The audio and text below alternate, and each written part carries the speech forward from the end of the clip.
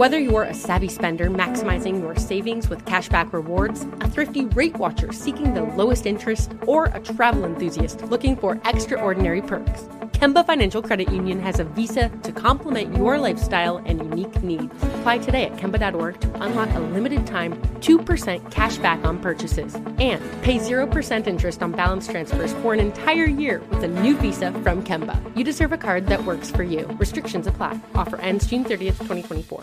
Asking the right questions can greatly impact your future, especially when it comes to your finances. So if you're looking for a financial advisor you can trust, certified financial planner professionals are committed to acting in your best interest. That's why it's got to be a CFP. Find your CFP professional at letsmakeaplan.org. Hey everyone, it's Ted from Consumer Cellular, the guy in the orange sweater, and this is your wake-up call. If you're paying too much for wireless service, you don't have to keep having that nightmare. Consumer Cellular has the same fast, reliable coverage as the leading carriers for up to half the cost. So why keep spending more than you have to? Seriously, wake up and call 1-888-FREEDOM or visit consumercellular.com. Savings based on cost of Consumer Cellular single line 1, 5, and 10 gig data plans with unlimited talk and text compared to lowest cost single line postpaid unlimited talk, text, and data plans offered by T-Mobile and Verizon January 2024. Here's a simple truth that we can't escape. Houselessness is everywhere. It affects over 500,000 people in the United States alone. We try to make sense out of this tragedy, but it is a senseless endeavor. What I'm going to ask of you is a very tall order. I want you to take what you heard about houselessness, and I want you to forget it.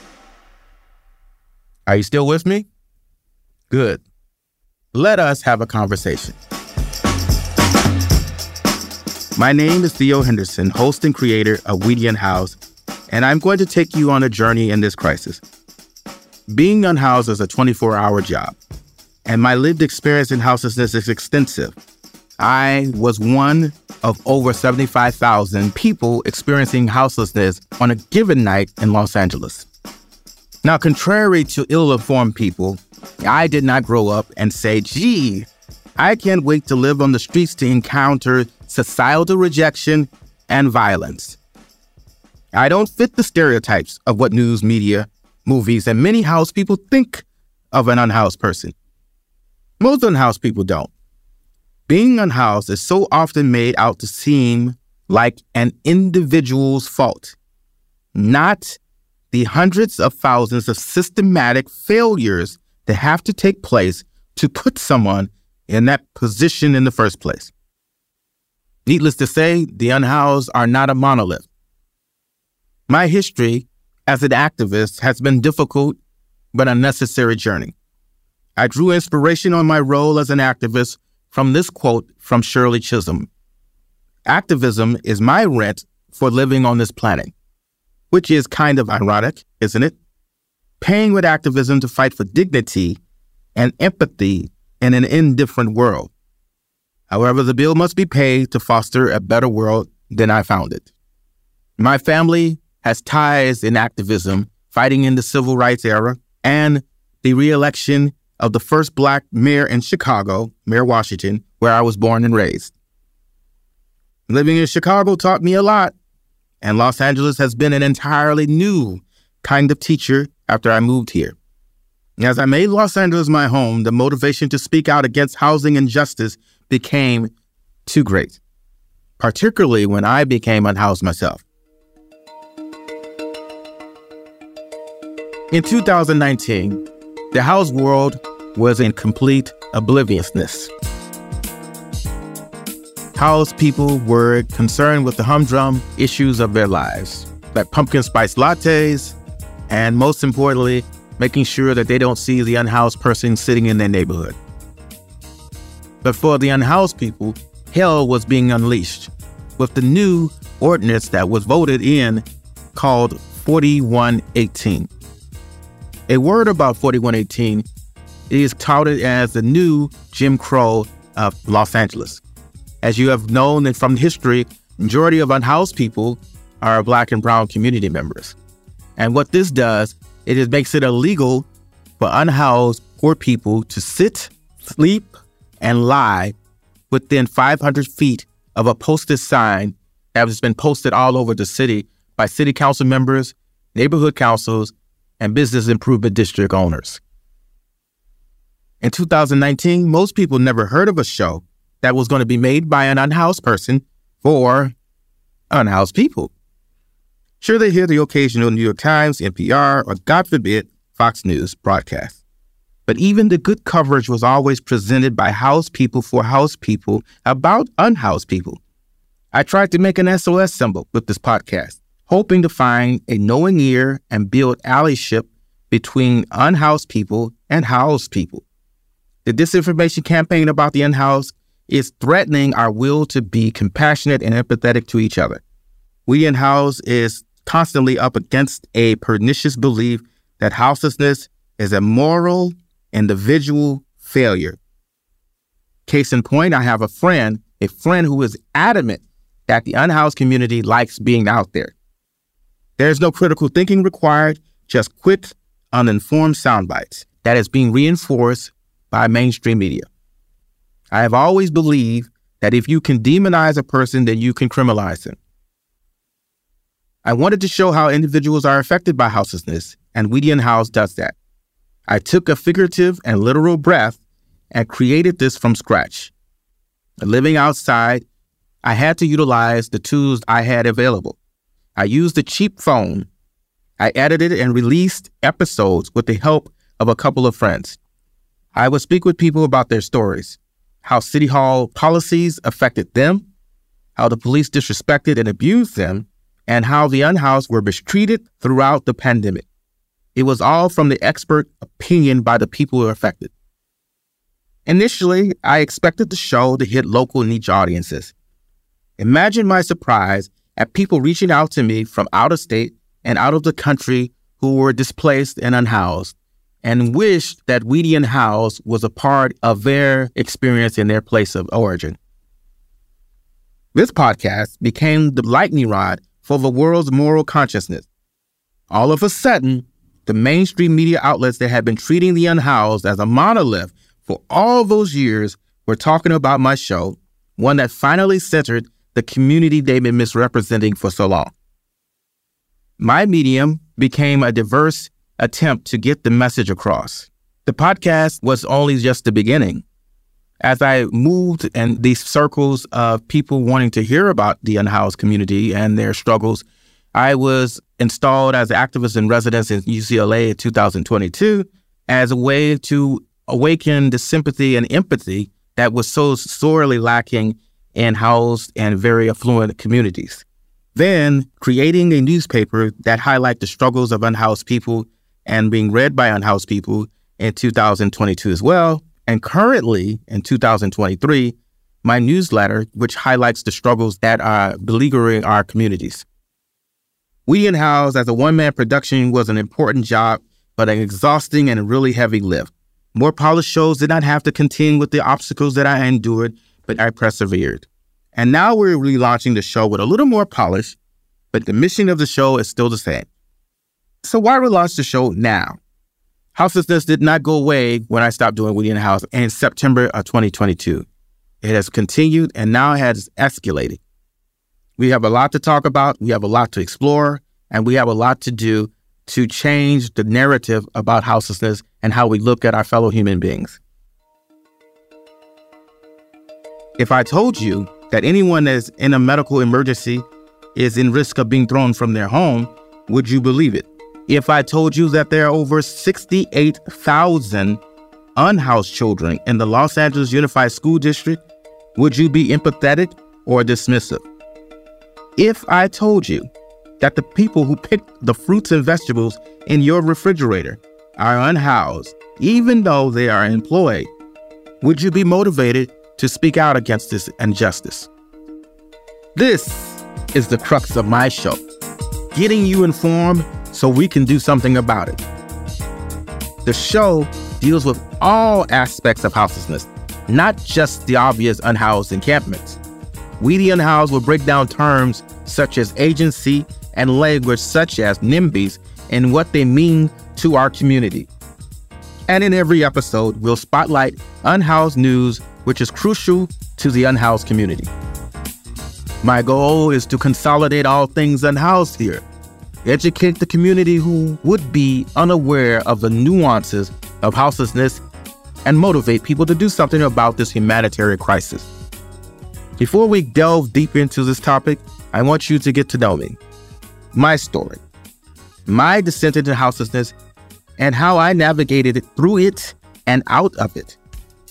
So we're bringing in a good friend of mine, a podcaster in her own right, Bay Honey. And that's what's up next on Weedian House.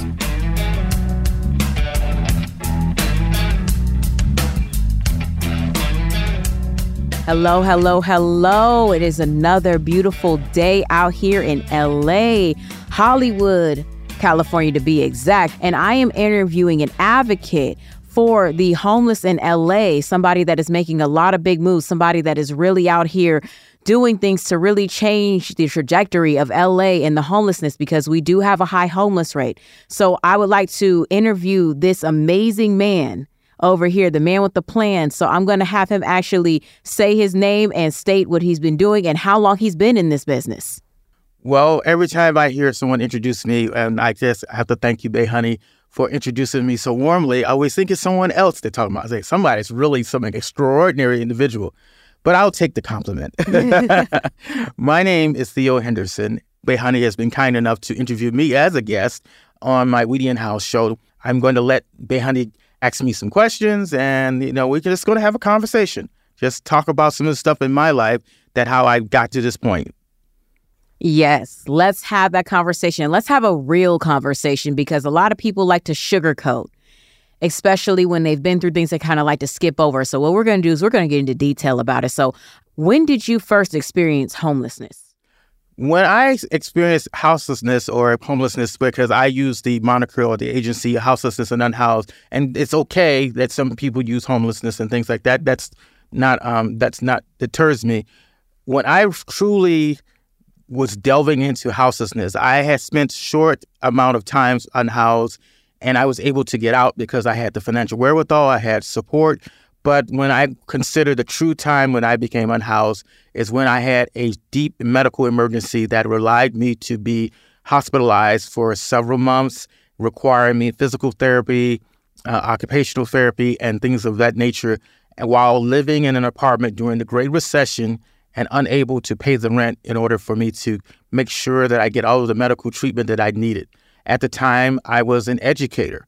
And I don't know if you know, educators do not make a lot of money. They do not. My mom was a teacher, so you understand the struggle is really real. I'm telling you, It's like I didn't have a wife, I didn't have any kids to come and look in on me, and I had siblings that had financial and family responsibilities that they themselves had to take care of. So I didn't have that kind of cushion that would be able to get me on my feet that I needed to. And I am a diabetic, and I am ashamed to say that when I was diagnosed with diabetes earlier on in my career, in my life, I did not expect to get into a medical emergency at a young age, and I did not take care of myself. I was stressed out a lot. I stress ate.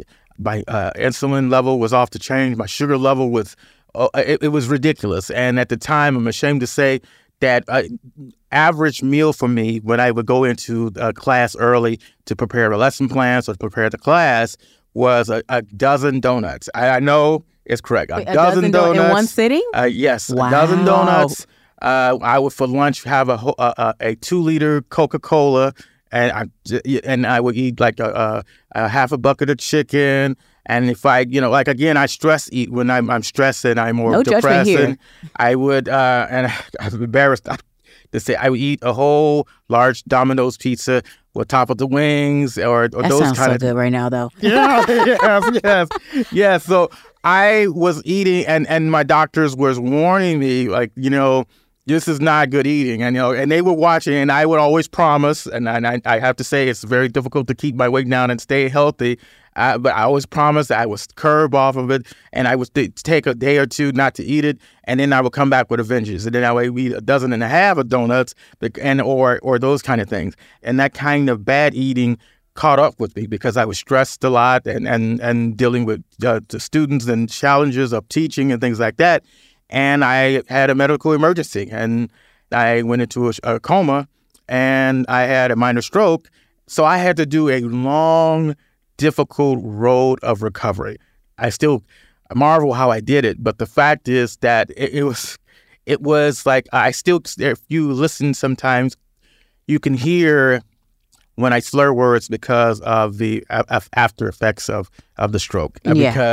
Or if I stutter some of the words, that's because of that. But I had to do a lot of speech therapy to just not sound like when I was trying to look for work, like I was inebriated. Because when I did try to find jobs, people thought I was on substances, or I looked like I was stumbling because I didn't have the balance like I used to. So those realities that when I really opened my eyes to the fears of living out in the street, how was I going to survive living in that new reality? And it was a new reality. It's one thing to be able-bodied and living on the street, but it's another damn thing to be disabled and living on the street. That's a whole new fear. Yes. You can't defend yourself. There were times I didn't really be able to defend myself adequately because, my reflex time is not what it is. If someone jumps off or acts crazy, you be able to, be able to run or defend yourself. Do something. Yeah. So, but with that disability, that really puts you in a position to where you were you were helpless. You really were out there and people are not the nicest towards people that do not have housing. People are not the nicest. There are people that literally will get drunk, take out their anger. I've had people that I follow that live, that do not have housing, and they have literally had drunk people come and try to fight them, throw bottles at them and things like that. It's very dangerous, and people don't understand. People are very insensitive towards it because I feel like that could be anybody. It could be one medical emergency. It could be one paycheck. It could be literally one thing that'll just set everything off into a snowball effect that could put you in that position. So it's not that all people without housing are lazy and don't want to work or on drugs. Sometimes it's just hard times. And especially with the pandemic that's happened and the recession that's happened. I mean, let's be honest. If you were born anywhere from 1970 to 1990, you survived a recession, you survived the COVID-19, which we're still having after effects of that. So we're still, everybody hurting right now. Everybody's pockets hurting. Even the big companies' pockets are hurting. So that's right. For somebody to be without housing, because I don't want to say homelessness because I don't want to offend anybody, but without housing, because anybody could be in that position. I was in that position one way. We'll get into that a little later, but some people are embarrassed to say, hey, I did not have a home, and to be able to say you were disabled while living in that. So what type of challenges, what type of violence did you face going through that? Thank you for saying that, because you've hit on a really clear topic. And it took me many years to come to terms with my disability.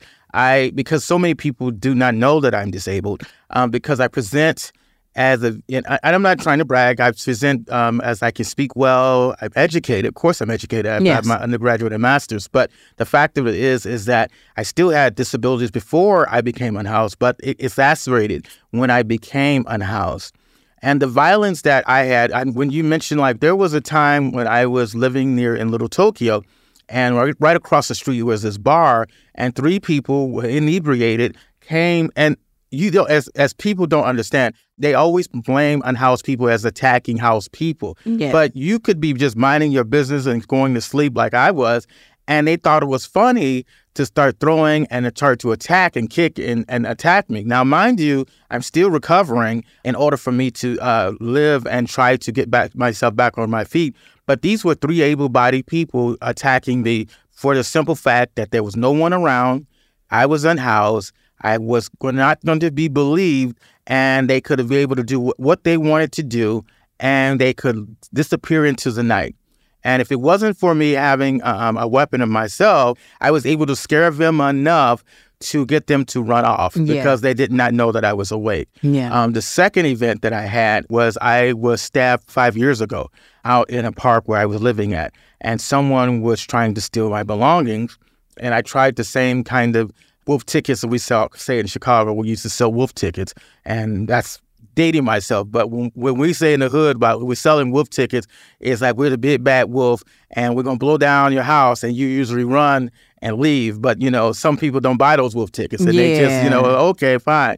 And I engaged into a very 10 to 15 minute life and death struggle where a guy was trying to stab and kill me. He eventually stabbed me, and I had some after effects of that. I had to have part of my colon removed. I had to have some of my intestine. I had to have some part of my intestine stapled on. There's different after effects. Like, for example, I feel it during in colder weather. I feel that when I move, I can always feel where I was stabbed at. And then I have these long, disgusting scars. And this is going to follow me until the lights come off in my life, or I have to live with those new realities and new disabilities. I can't eat certain foods because it would cause my stomach to become upset. And it helped me realize how precarious it is to live out on the street.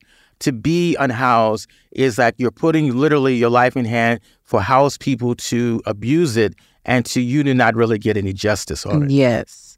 And I understand where that's coming from, because there are people that will really, they see you as a target, especially being a person of color out on the streets. They really do see you as a target. And as far as when you touched on a topic, like if you did not have that weapon with you, it probably would have been your life. And I've been in situations like that to where I'm going to share a little bit of mine. I experienced a brief homelessness back in 2015.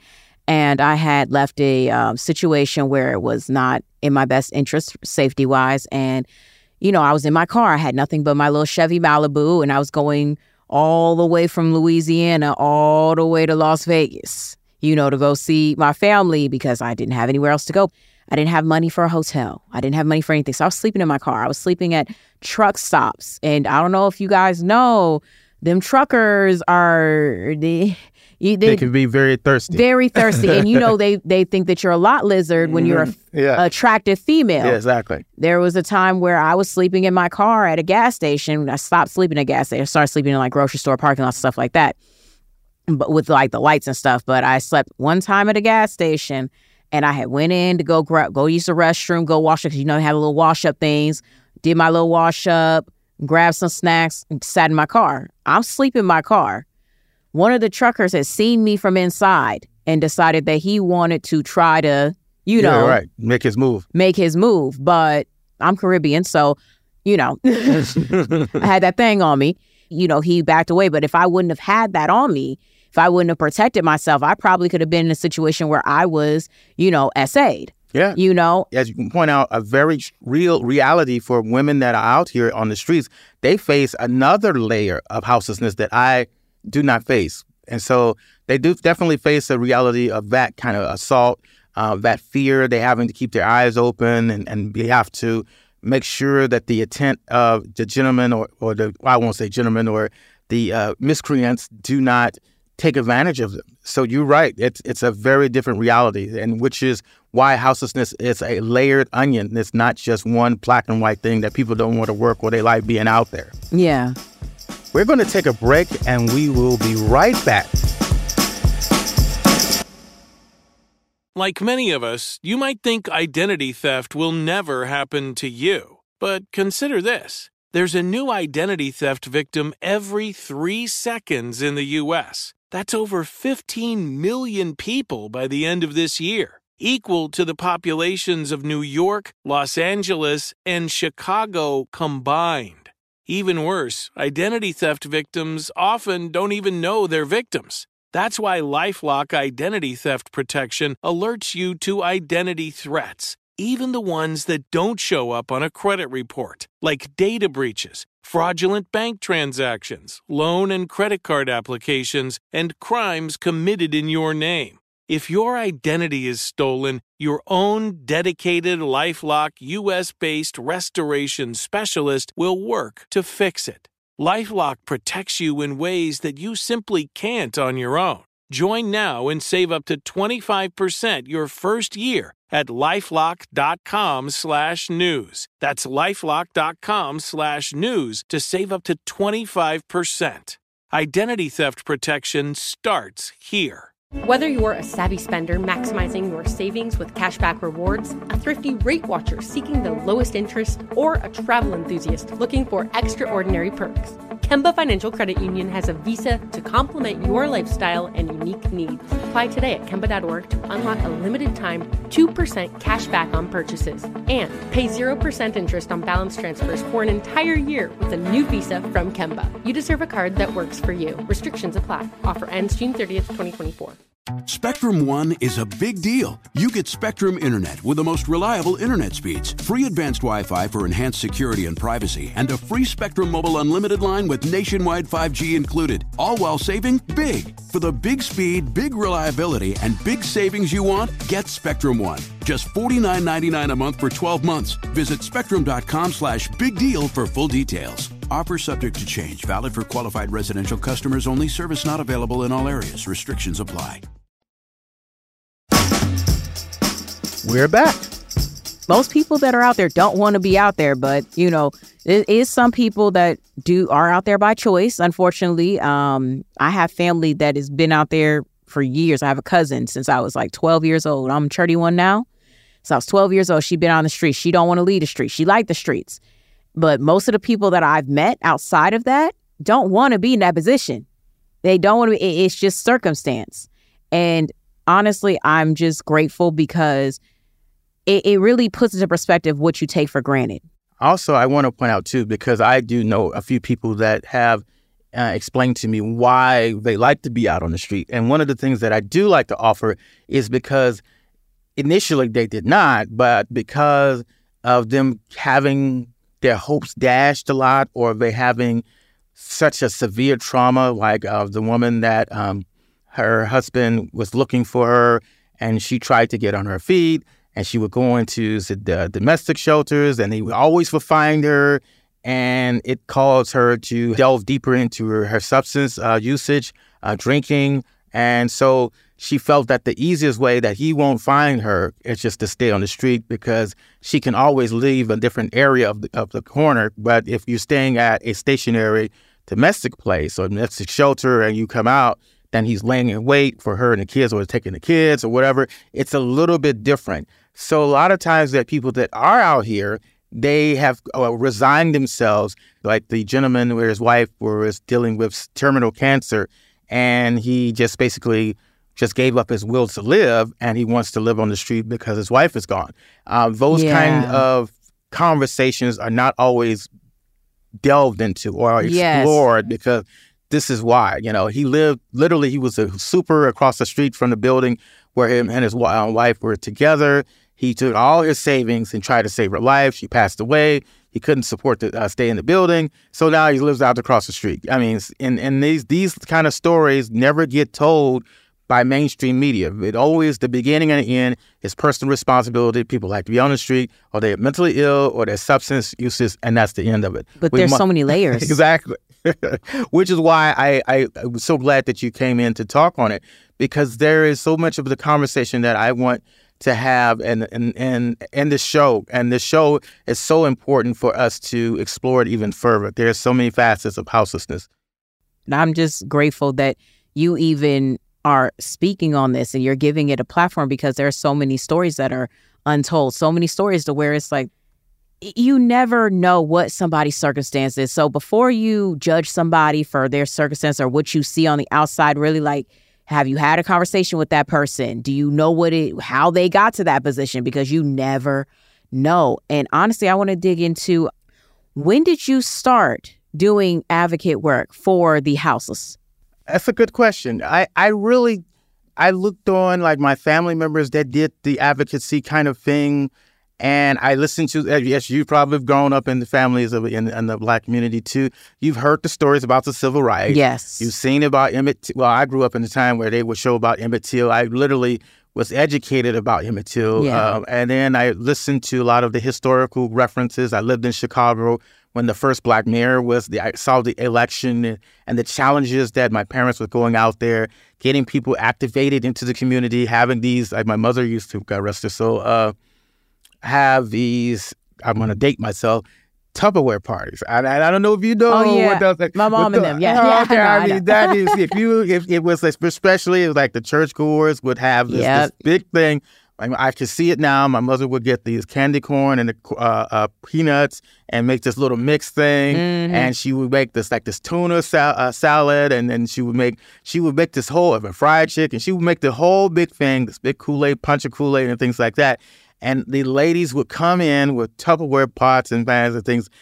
They were organized, but they would gossip. And of course, I was always ear hustling and learning how they were doing organizing things. They were talking about the church that they would go to on the other side of the West Side and their members, how to get them to come to speak about getting new school books in the areas that they were in, how they were looking to support each other, how they were looking to raise money because somebody's kid, they didn't get their food stamps or something. They wanted to put money together so the kid could go to a school trip and not feel left out. And I mean, so those are small things that I look at and listen to. I'm like, wow, that really was organizing in their way. And without Black women, particularly in the civil rights and in the activism area, the movement would never have moved to the great lengths and heights that it had. There's no way around it because they just had an innate understanding how to broker relationships with people that were may not be having the same issues, but they always was able to connect or use the connective tissue to unify people to go and fight for the same cause. Like, for example, there was a lot of teacher strikes. There was a lot of parent things going on that they would get together and to consolidate to speak on to really improve the lot for all of the children at that time, or the people that they need, like the slumlords, forcing them to turn on the heat during a cold spell, those things. So when I look back on that, and it was like almost my organic DNA to get into activism, I didn't figure a way to really get into activism until I learned from my own experience, but also start talking to other unhoused people and looking at, like you said, getting to hear their stories, like the gentleman with his dying wife, or the youth that, like, there was a story that really, really affected me, and I never really got to talk to them. But there was a brother and sister. They were crying inconsolably, and they came to the park that we were in, and we didn't know what was going on. We knew they were young, and we knew that they were not unhoused at the time. So we said, why are you out here? And their parents were killed in a car accident. And they had nobody else, and they were afraid that they were going to be separated by the state, and they didn't know what to do, so they just ran away. And those kind of stories resonate and stays with me, and really says, I'm really tired of having close friends of mine say that unhoused people like to be out here. They've been on crack. They have every destructive and most vile reason. Stereotypes to use to justify the callousness or dismissiveness of a very delicate and nuanced and layered conversation. So I initially, before I got into doing podcasting, was going to write a book about my own living experience. But then I started hearing about the advent of podcasting. I was on a podcasting show. It was suggested I did one, and I took it from there. I created my podcast, literally living on the street. At the end of the night, I did my episode. I would bed down in the park, get up in the morning, go and do my research, go to the library, or go to another encampment somewhere else, or have someone drive me to another place where encampments was to get to know people.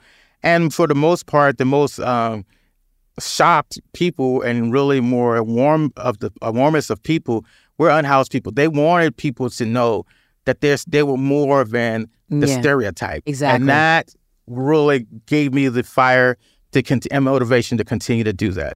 And honestly, I want to give you your flowers because of the fact that you had that determination, because listening to your story, there should be no excuse for anybody else. You are disabled, houseless, and you managed to get yourself up out of that. And you managed to create a podcast speaking on your story and other people's stories and reaching out to help the community. Even when you didn't have it yourself, you reached out to help. So for anybody that's out there looking for motivation to get up off your, please listen to this. Please listen to this, man, because it takes determination, especially in a state like that. You could have easily just been depressed and gave up. You could have easily gave up, but you didn't. And another thing you touched on, which I really appreciate, was when you were talking about your mother at the Tupperware parties and how they all came together to make sure that, make sure another child that wasn't even theirs was straight, made sure that that child had everything they need, could not feel excluded. And I feel like that's what we're missing right now in the community in general, but especially in the community of Black people and people of color, because we really don't have that togetherness anymore. It's just more like crabs in a bucket. Like, it's kind of like, even if I could, and here's the thing, there is more than enough for everybody to eat. Yep. But for some reason, we have been placed in this scarcity mindset to where it's like, if this person wins, that means I can't win. But that's not true. We gotta lift each other up, and breaking the next person down and neglect gatekeeping from the next person is not going to assure that you get what you get. That's not going to take away from you if they win. I feel like, if I can say, God has specific things for specific people. So it might not be your time yet. It might not be your time to shine. It might not be might not be what God wants for you, but everybody can eat. I have to say, I have to agree, because I needed to pass the collection plate. But the point is, it's all good. But the point, what I wanted to say too, is that it is true that I created this podcast, but it took me a long time. I had to go through my time in the wilderness as well to find what my purpose was, because I had to deal with the embarrassment and had to deal with the judgment of people that did not know my story. And which is why I get on those type of individuals, because the power of life and death is in the power of the tongue. And when you do those things, and when you make those snap judgments about people, and you demonize individuals because they are dealing with systemic things, this is not a personal failure. These things happen to people all the time that just want the best for themselves in their life, and it just happens. And what we do as a community, like what you touch on, and we have left that. We don't have that same empathy that is needed. But when I look at a person like Empty, another unhoused individual that does a mutual aid every Thursday, getting to know the community and feeding food insecure people that are living in houses and they cannot afford the food because the rents are expensive. This is the type of kind of fabric that we need in our community. Yes. Oh, especially in Los Angeles. Los Angeles is a cold, cold, cold city. Yes, absolutely. Absolutely. And honestly, man, my heart really goes out to those that are unhoused right now, because I've been in that position. You've been in that position. At one point, you're going to be in a similar position, which is why it pays to have compassion. It pays to have compassion. So next time you guys see somebody that's on the streets, or, oh my goodness, I had an experience where I actually broke down and cried in my car. I had just moved to LA. It was like during the pandemic. And, I was literally one check away from being, on the streets with my daughter, because the person that I was with at the time, he wasn't working. He was doing extracurriculars. Let's say that. He was doing extracurriculars. So it was just me holding everything down. So it was literally, if I hadn't got that one check, that went to work that night and got that one check, we would have been out on the streets. And kind of was just like by the grace of God, because I literally was driving down the street right after I paid my rent. And I seen this woman. She looked like she was my age. She had a little girl with her. I had my little girl. Little girl looked around the same age. And then she had another little girl in a stroller. And she had said, just got evicted. This was during the pandemic. Just got evicted. Need money for a hotel to stay. And I had just so happened to have $20 extra in my pocket. But it brought me to tears, because it was like, that could have been me. So I gave her $20, and I gave her some snacks in my car, and I talked to her for a little bit, and it was just like, she's like, I was just one check short. And it's literally, people don't understand how close you can be to that, regardless of where you come from. There are people that were superstars, ball players, that were freaking celebrities or CEOs that have been brought down. So it always pays to be humble. So I want you to kind of touch on, what is it that exactly you do? What services do you offer for people? There's a couple of things. Someone asked me this question, and I'm going to answer yours intertwined with this question. It's like, what do you want your legacy to be? I have been very proud of creating Weedy & House, but one of the things that I want to be remembered for is creating a platform where unhoused people's voices are heard, and it was a groundswell of empathy that followed afterwards. People were motivated to do something. The second thing that I do, and I do this constantly, there's an African saying that people die twice, the physical death and when no one speaks the person's name.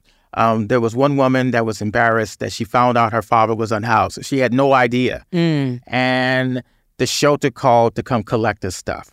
And so she had to go down this rabbit hole because she's working. She's I don't know if she was married at the time, but she had a kid.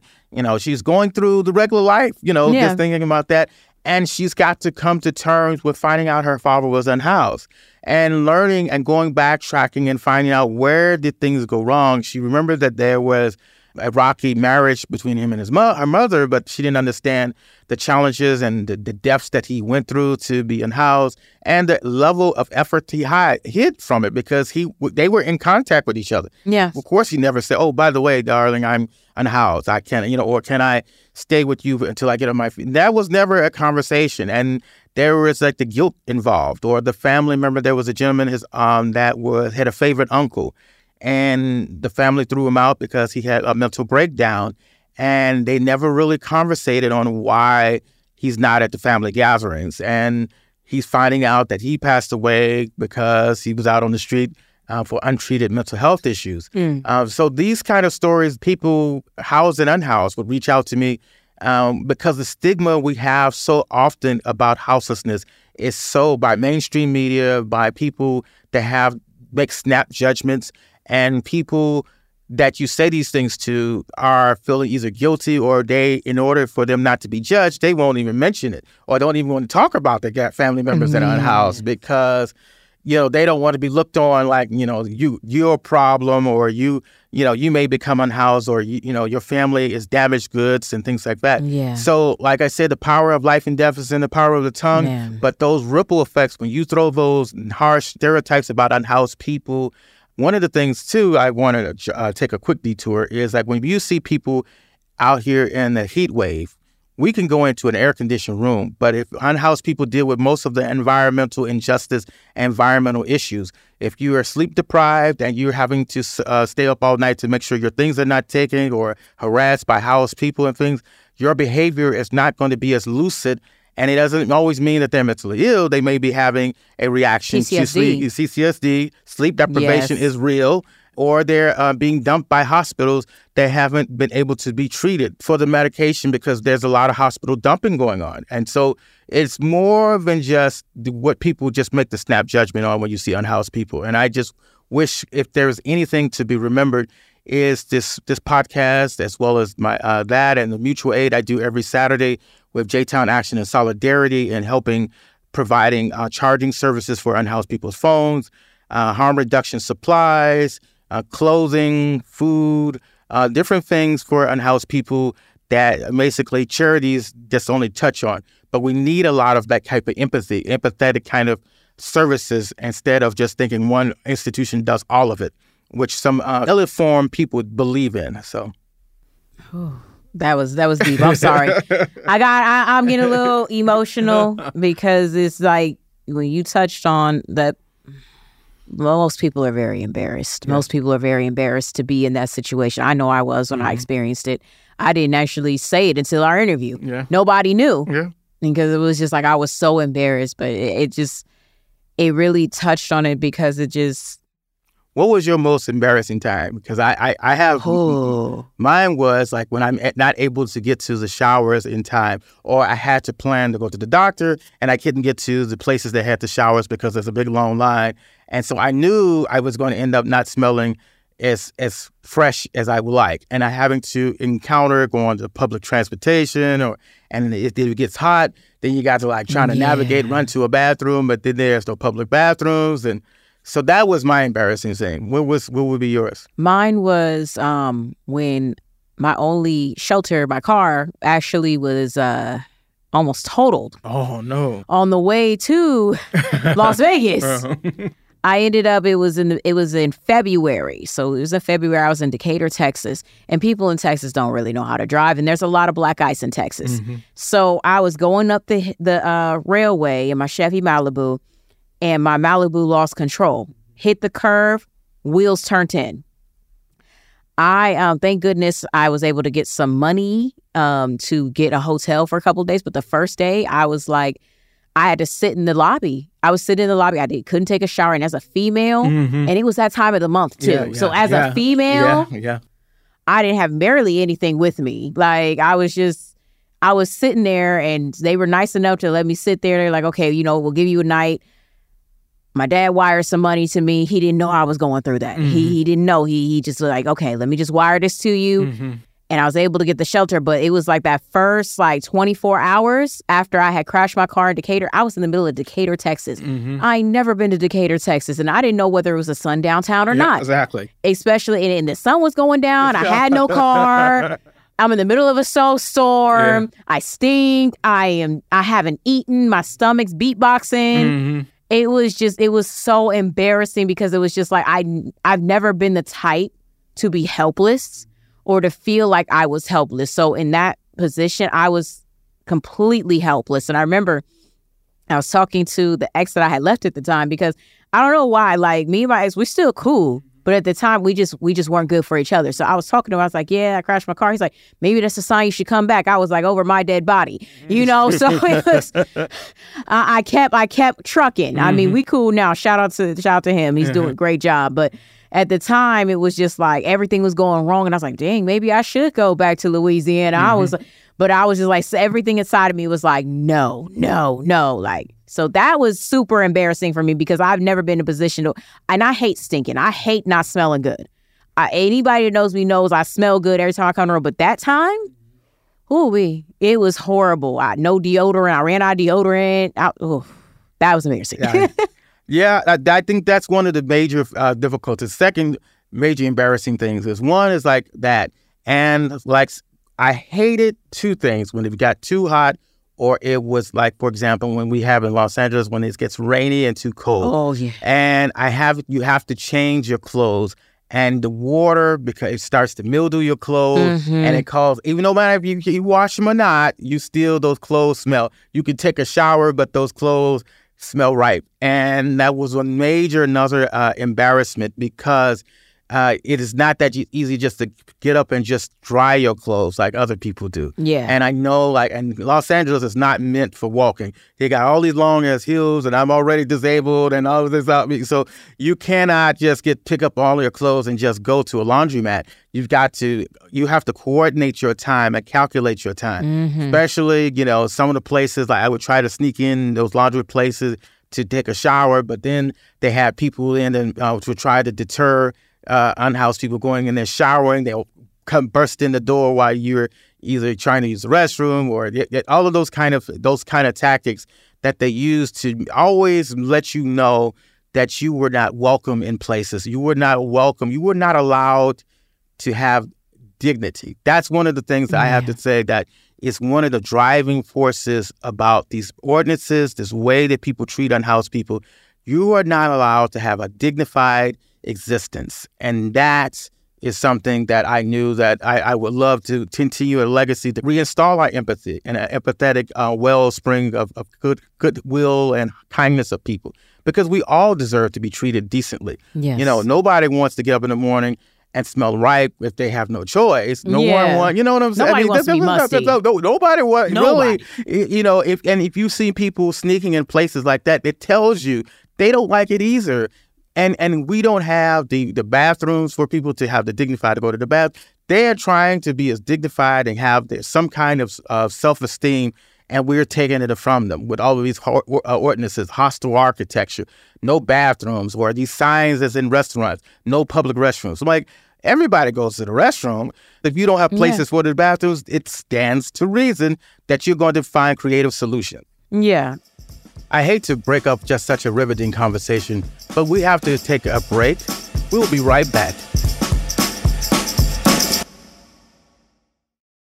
Whether you're a savvy spender maximizing your savings with cashback rewards, a thrifty rate watcher seeking the lowest interest, or a travel enthusiast looking for extraordinary perks, Kemba Financial Credit Union has a visa to complement your lifestyle and unique needs. Apply today at Kemba.org to unlock a limited time 2% cash back on purchases and pay 0% interest on balance transfers for an entire year with a new visa from Kemba. You deserve a card that works for you. Restrictions apply. Offer ends June 30th, 2024. Asking the right questions can greatly impact your future, especially when it comes to your finances. So if you're looking for a financial advisor you can trust, certified financial planner professionals are committed to acting in your best interest. That's why it's got to be a CFP. Find your CFP professional at letsmakeaplan.org. Tired of restless nights? Meet Lisa, the sleep experts.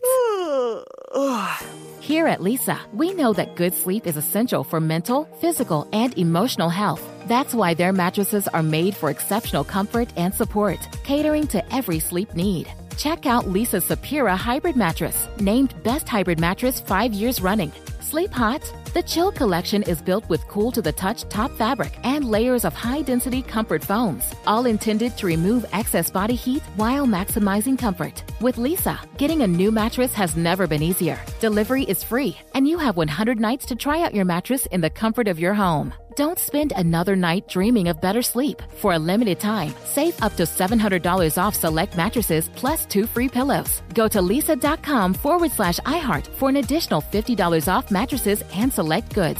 That's LEESA.com/iHeart. Exclusions apply. See lisa.com for more details.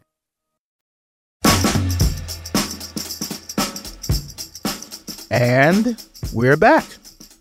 I stayed in K-Town when I first came out here. Yeah. Where I was on 8th and New Hampshire. I had an alleyway where the houses would stay and have their meetings and stuff. I don't know what they have meetings about, but it was right in the alley that my place was at. And I remember there was one houseless man that actually had passed away in the alley, and the way that people discarded of him. Even when I was with my ex at the time, and I seen it. I realized okay, I'm he's not moving, he's not breathing. I'm driving past in my car, and I'm like, yo, maybe we should call somebody, come get him, go to call a hospital or something.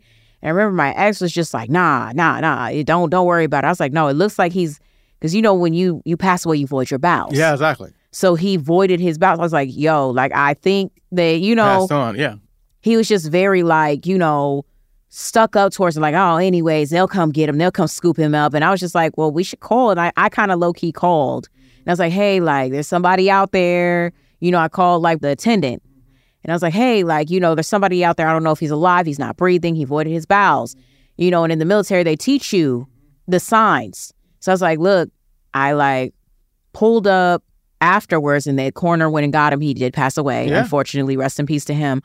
We pulled up and he wasn't there. And I was like, oh, he's not there anymore. He's like, yeah, because he, my ex was saying some really messed up stuff, saying to Roger, oh, because he's this, and this. And I was like, well, if I wasn't taking care of you, you would be in his position too. Absolutely. And Absolutely. people desensitize and dehumanize. So it's you could be in that same position. Absolutely. And I keep saying that during the interview, but I just want for people to humble themselves for real.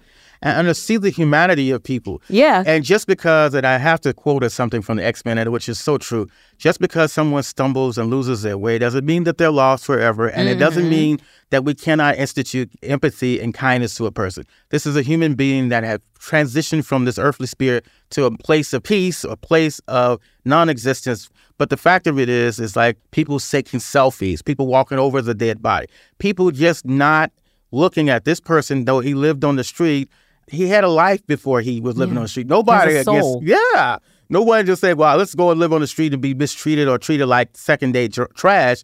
We, as a society, have been inculcated or been educated, indoctrinated, if you will, into thinking that someone, because they don't have the financial status or they don't have the housing status, that they are giving free reign to dehumanize him. If you can dehumanize a human being, then you can criminalize a human being. I always say that. They always do that. I noticed that too with, there's a lot of profiling with police when it comes to houselessness. There's a lot of profiling, especially if you are an unhoused person of color. Yes. And there's somebody that I did mention in the last interview. There is a trans woman that's out here. She literally has the most positive attitude. It really puts into perspective, like, you could be grateful in any place that you're at, but she's dealt with a lot of discrimination. She's dealt with a lot of sexual harassment. She's dealt with a lot of, and she used to be an ex-cop. She used to be an ex-cop, and, you know, she was traumatized. She has PTSD from that. She has PTSD from her whole family cut her off just because she made the decision to live in her truth. And I think that's not discussed either. People that are transitioning or people that are, you know, from the LGBTQ plus community, a lot of them get put out on the streets, too, because of their decisions on who they choose to love and who they choose to be. At a young age, too, because a lot of, like, on Hollywood and Western, during the pandemic, I was interviewing a lot of the unhoused youth that families, when they find either they come out to them or their parents are very religious and they find telltale signs, a diary or a stolen caress or whatever, something has happened that has horrified the family, and they throw the kid out. And in essence, the kid doesn't have the coping skills because they are kids, so they have to find survival methods that would make anyone else shocked or would scare anyone in order to survive. Not only dealing with their own truth, but also dealing with the realities of being unhoused, living in their truth, and living in a reality that is, in all our communities, like now, are not as sympathetic to the LGBTIA plus community as well. Yes. Because I've noticed that so much, and there's a lot of people that I went to school with. There's a lot of people whose parents really kicked them out at a very young age. And honestly, I'm just going to say this for the record. It should not matter who that person decides to love, who that person decides to be with. It shouldn't matter what that person wants to wear, whether that person wants to wear a dress, whether that person wants to change their body. That has nothing to do with you. That is their personal agenda. That is their personal life. Let people be who they are. Let people live in their truth, because the world will be a lot happier if people let that happen. We cannot talk about liberation if we are trying to model the same oppressive tactics that are used against us. Exactly. And I say that because as an African-American heterosexual male, I notice sometimes, in particularly the toxic masculinity male communities, is that conversation is always used as a way to oppress Black women or oppress people in the LGBTI community. It's like, I can't be free unless you're free. Because if I'm having to extend my experience or expend my power to dominate you, I'm not free. I'm still caught up into a cycle. Now I'm just taking on the tools that was created to oppress you. The oppressed becomes the oppressor. Exactly. So how the hell can we be free? So in order for us to be as seen as we are, the world would be a much easier place and much more graceful place, a much more empathetic place, which was, I guess, it's for the word of the day, like in Sesame Street, is empathy. We have to have this empathetic wellspring to be reactivated, because it's going on empty. We're dry in that well because we are afraid, and we're afraid of the unknown, and we're afraid that someone's going to get an extra crumb that we do. And if they get the crumb, then what does that make us? Because we've been asking for crumbs forever, but you know, someone may get an extra crumb, but that extra crumb may be used to oppress you. And we need to just look at it like, hey, we all are getting crumbs. So it ain't like we're getting all of the same piece of the pie. So we have to work together, or we have to understand that this is designed for us to be at loggerheads with each other. Exactly. Because if you really think about it, okay, let's say this person's getting the extra crumb. Let's say if you got your little crumbs, they got their little crumbs. If y'all put y'all crumbs together, y'all could come up with something. Instead of actually being like, oh, she got an extra crumb. Let me take her crumb. Let me oppress her crumb. Exactly. Instead of being like, okay, I got this, you got this, because there's different strength, there's different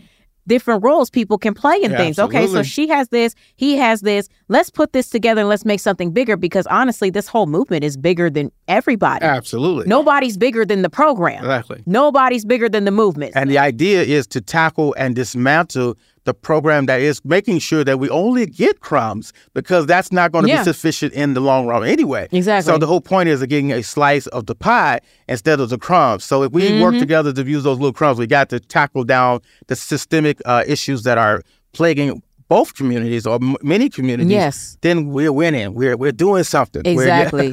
And I think we do lack empathy. We lack actually working together. Yeah. Because people don't want to work together anymore. They're all out for themselves. But I do want to actually touch on, before we close this interview, I want to touch on what you have planned for the future, what events, what programs can people go to in LA? Because people want to know. There's definitely food organizations. I've been working with food organization. Shout out to LACA, LA Community Alliance, for feeding the homeless and feeding the unsheltered and feeding people just on hard times. I want to actually get into what programs you offer. Where can these people find these resources? What do you have planned in the future? Any events, anything that you have? Every Saturday from 2 to 5 in Little Tokyo, we offer a mutual aid. And that is, I partner with J-Town Action Solidarity. We provide fresh, hot food.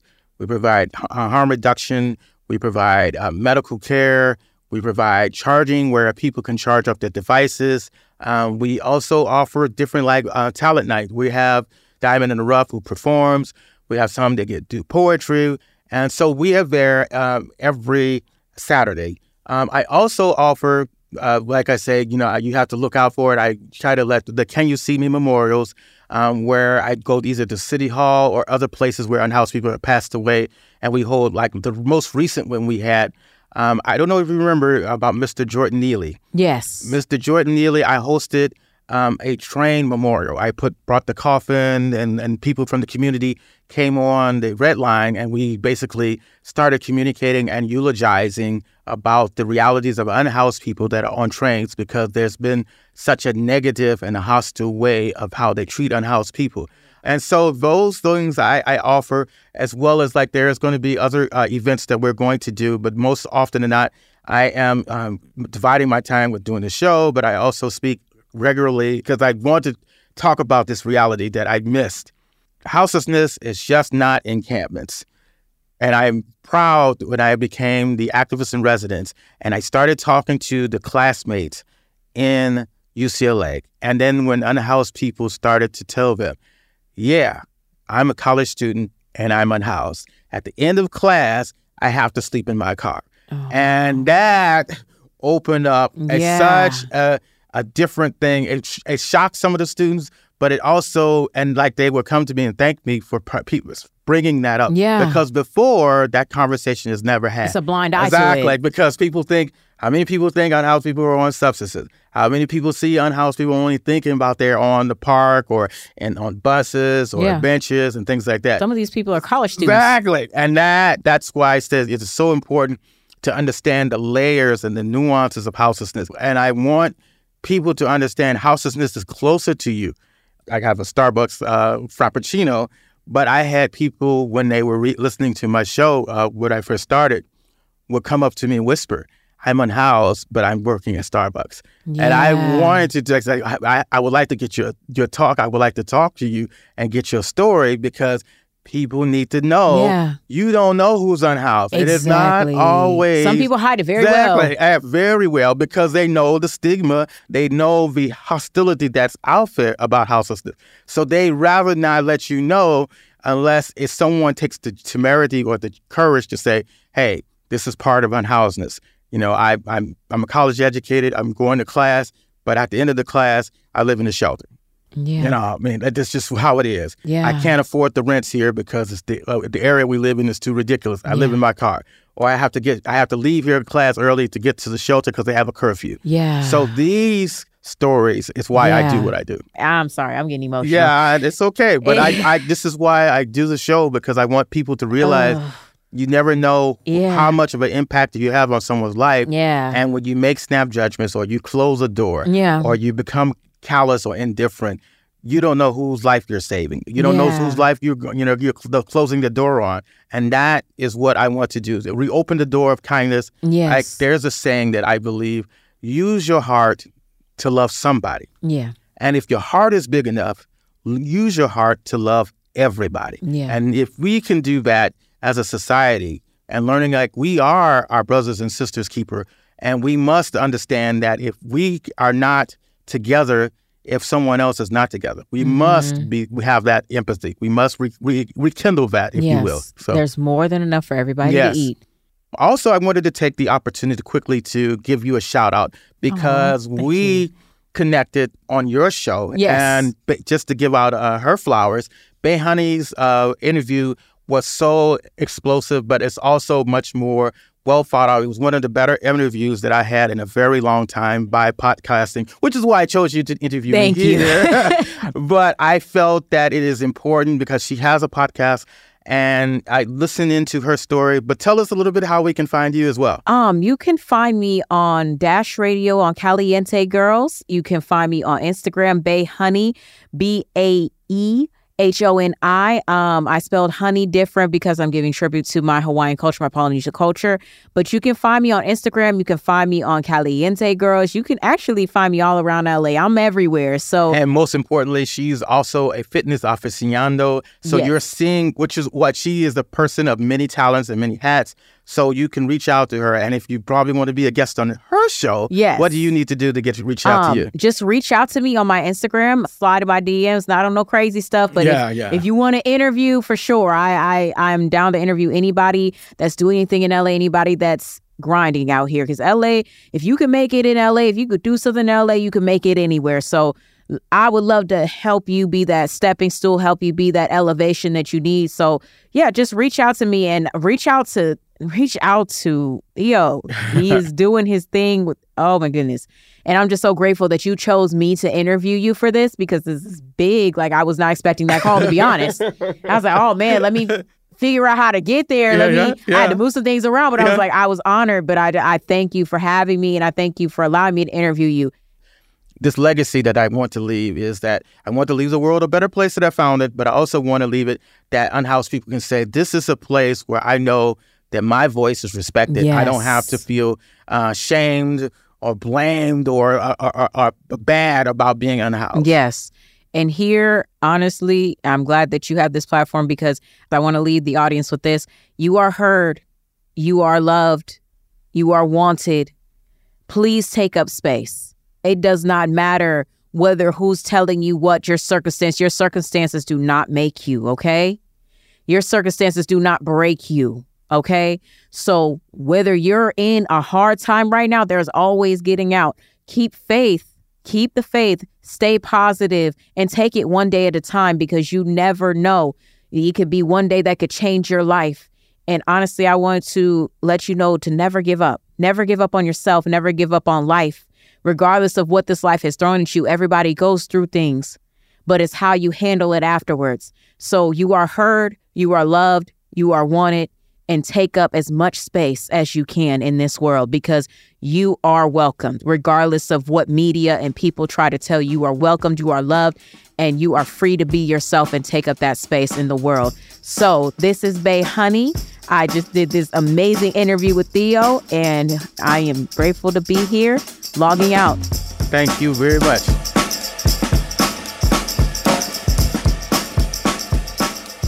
Wow. We're going to take a break and we will be right back.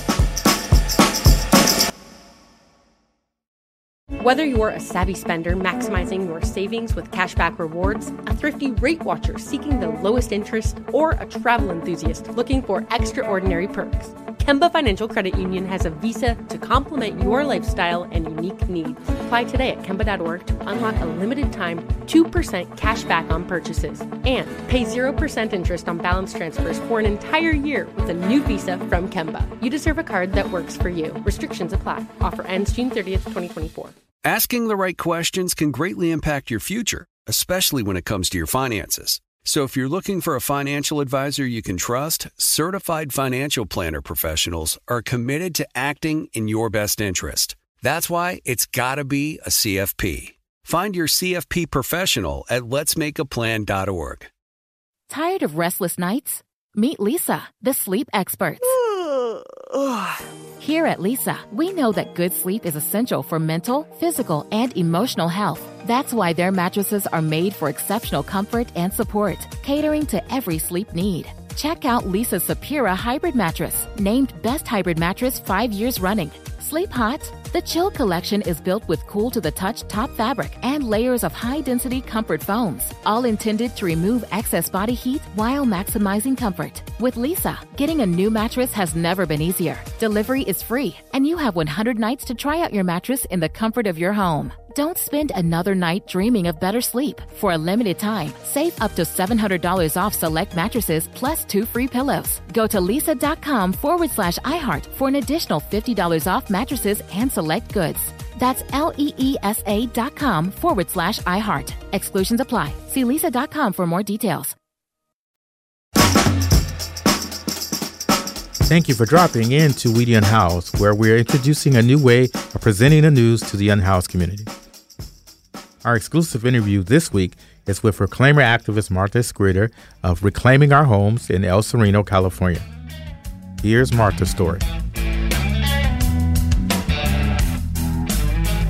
So, Martha, let's start off. How did you get into the world of houselessness? I know you didn't look one day and says, I'm going to go out and be houseless because it's fun. So I know that there was a story. So tell us a little bit about your story. Yes, so I had left out of the country for 2 years. And when I returned to Los Angeles, rent was really high. It had tripled from where 2 years ago because my landlord didn't really raise the rent. I had a good job helping high-risk moms, and I was okay with the rent. What were you doing with working with high-risk moms? What was going on? So these moms I saw them when they were pregnant until the baby turned 2 years, or also if they had a termination or they couldn't have the baby. I saw them for a two-year mark. And a lot of them were low income, people of color.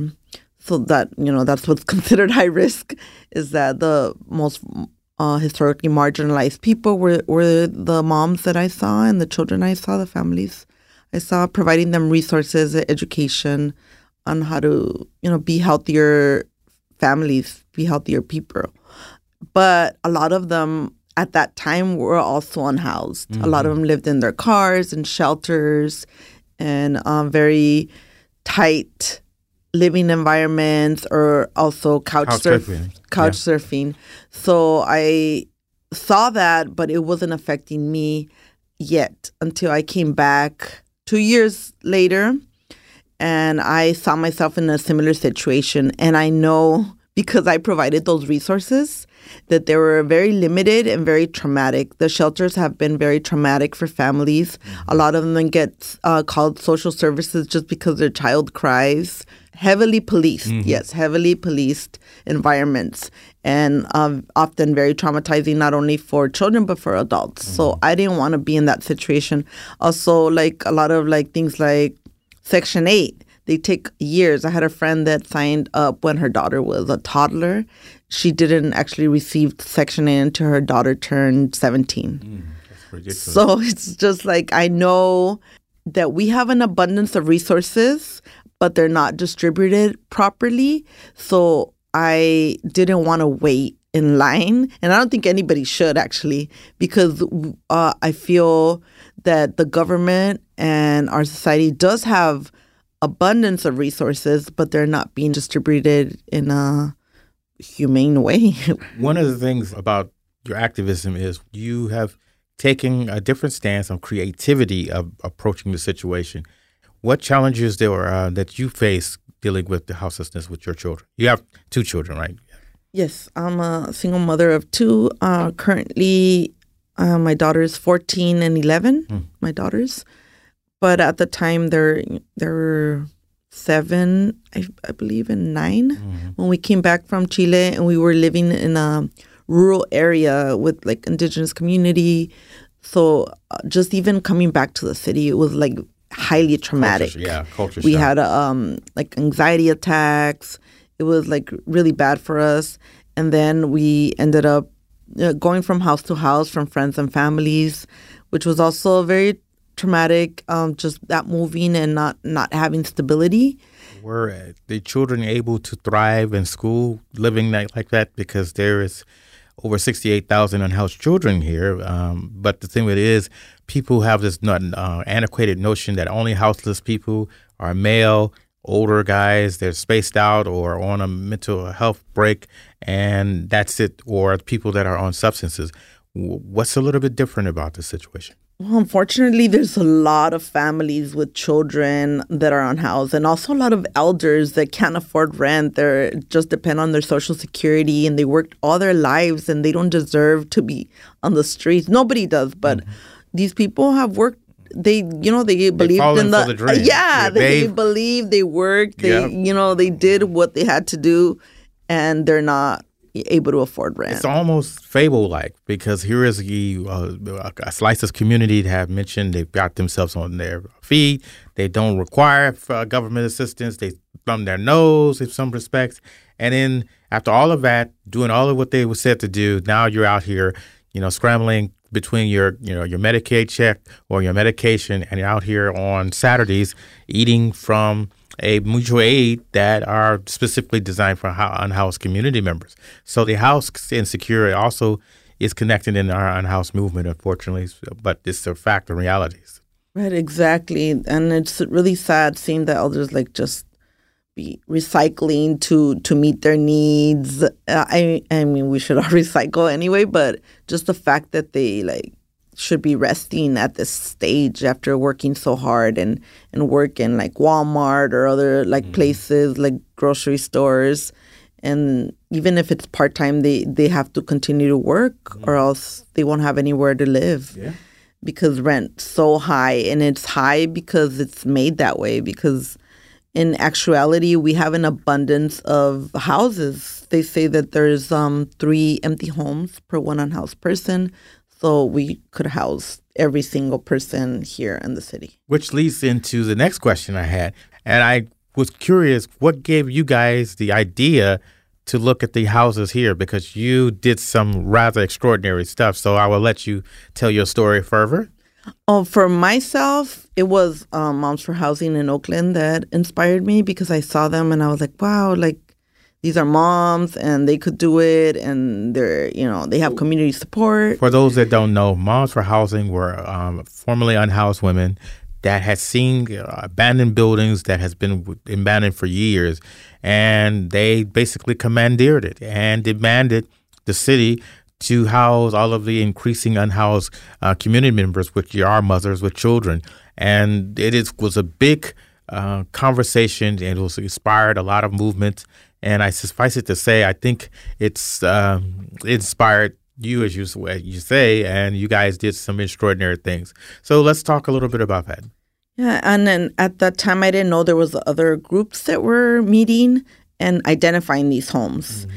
And we all kind of met through identifying the houses in El Sereno through East Side Cafe, which has been really knowledgeable in the struggle of these houses, because they were one of the groups that fought against the freeways being built. Yeah.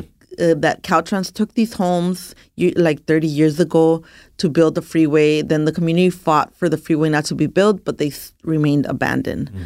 A lot of them, and it was close to 200 in Alhambra, El Sereno, and South Pasadena. Wow.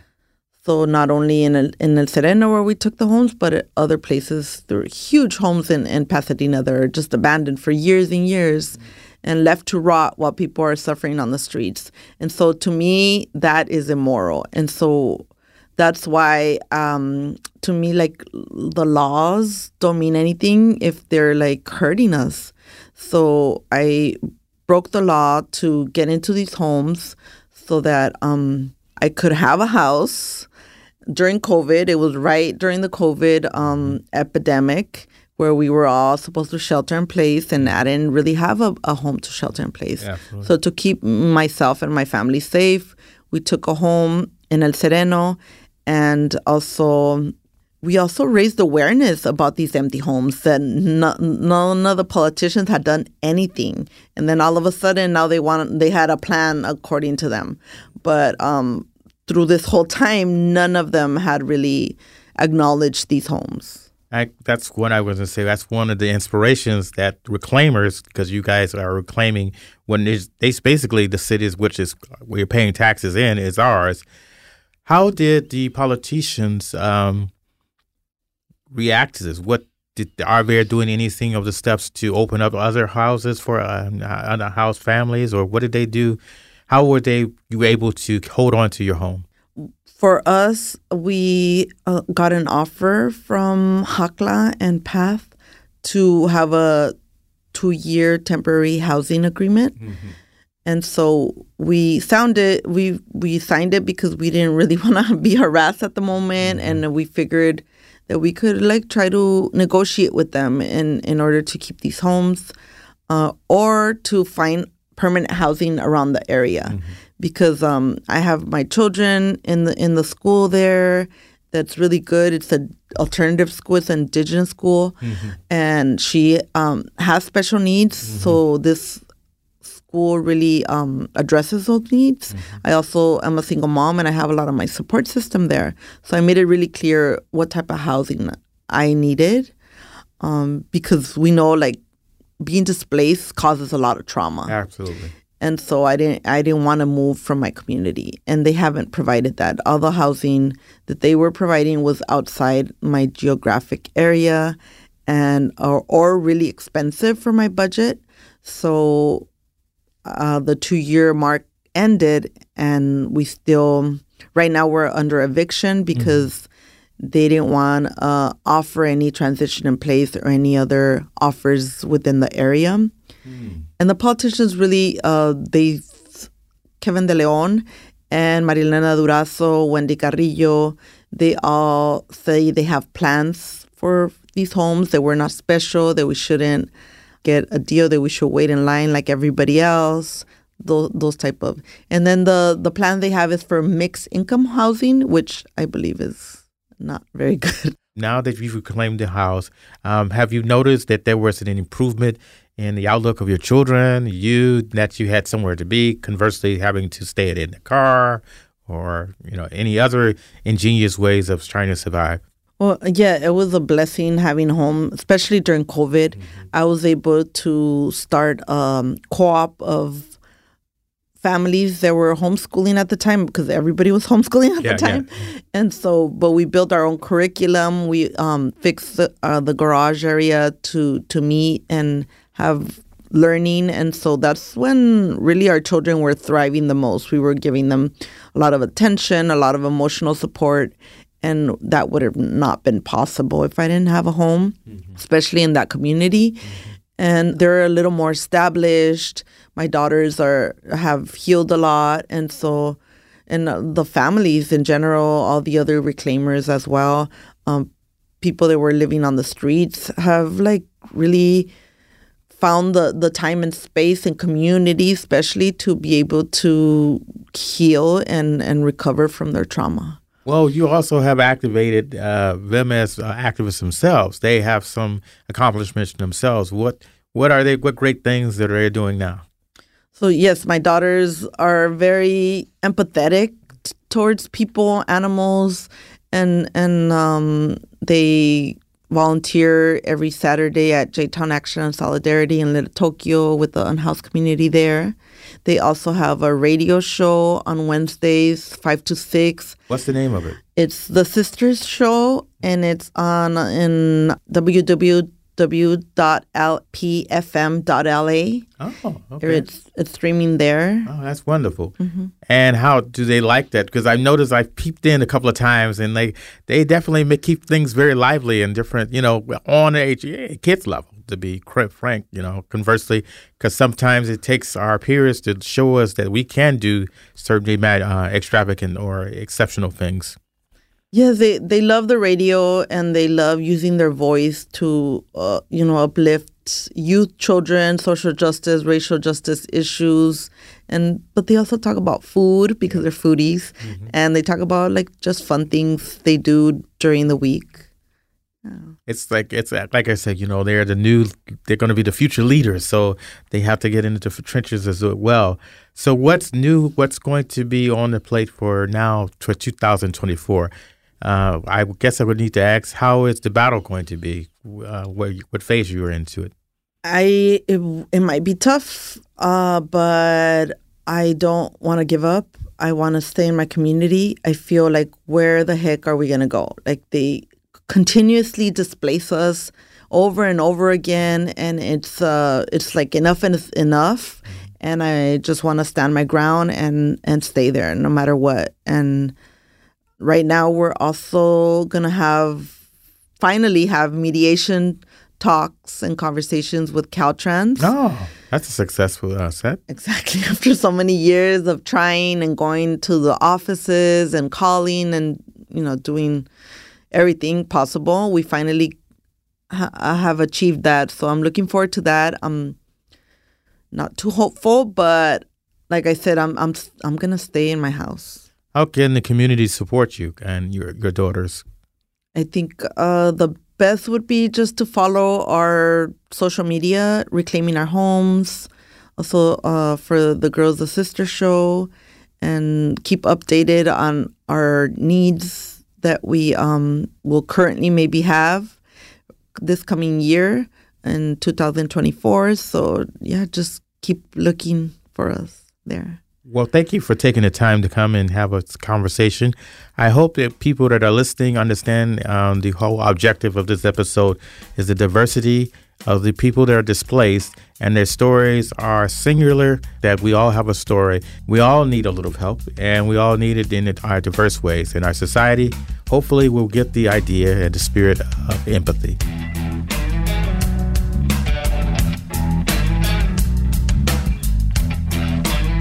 Thanks again to Martha Escritor of Reclaiming Our Homes. You can follow her work at Reclaiming Homes on Instagram or reclaimingourhomes.org. And another big thanks to Bay Honey for taking the time to get into a good discussion about houselessness. Her experience as well as mine. You can follow her at Bay Honey, BAEHONI, and listen to her podcast, Caliente Girls, on Dash Radio. And finally, a big thank you to our new listeners and existing listeners. You can follow us on WeedianHouse.com and check out new episodes every other Tuesday right here. If you have an unhoused person you are related to or know socially who has passed on, please send their names to WeedianHouse.com so they can be remembered in our next episode, Can You See Me Memorial. That's next time on Weedian House.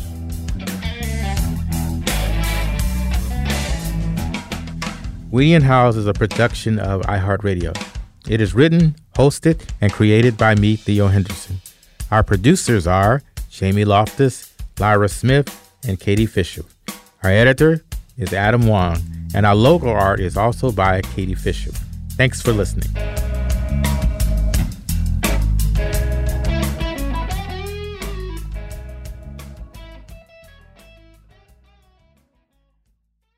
Whether you're a savvy spender maximizing your savings with cashback rewards, a thrifty rate watcher seeking the lowest interest, or a travel enthusiast looking for extraordinary perks, Kemba Financial Credit Union has a visa to complement your lifestyle and unique needs. Apply today at Kemba.org to unlock a limited-time 2% cash back on purchases and pay 0% interest on balance transfers for an entire year with a new visa from Kemba. You deserve a card that works for you. Restrictions apply. Offer ends June 30th, 2024. Asking the right questions can greatly impact your future, especially when it comes to your finances. So if you're looking for a financial advisor you can trust, certified financial planner professionals are committed to acting in your best interest. That's why it's got to be a CFP. Find your CFP professional at letsmakeaplan.org. Hey guys, you know what this playground could use? A wine country, huh? A redwood forest would be cool. Ski slopes! Wait! Did we just invent California? Discover why California is the ultimate playground at visitcalifornia.com.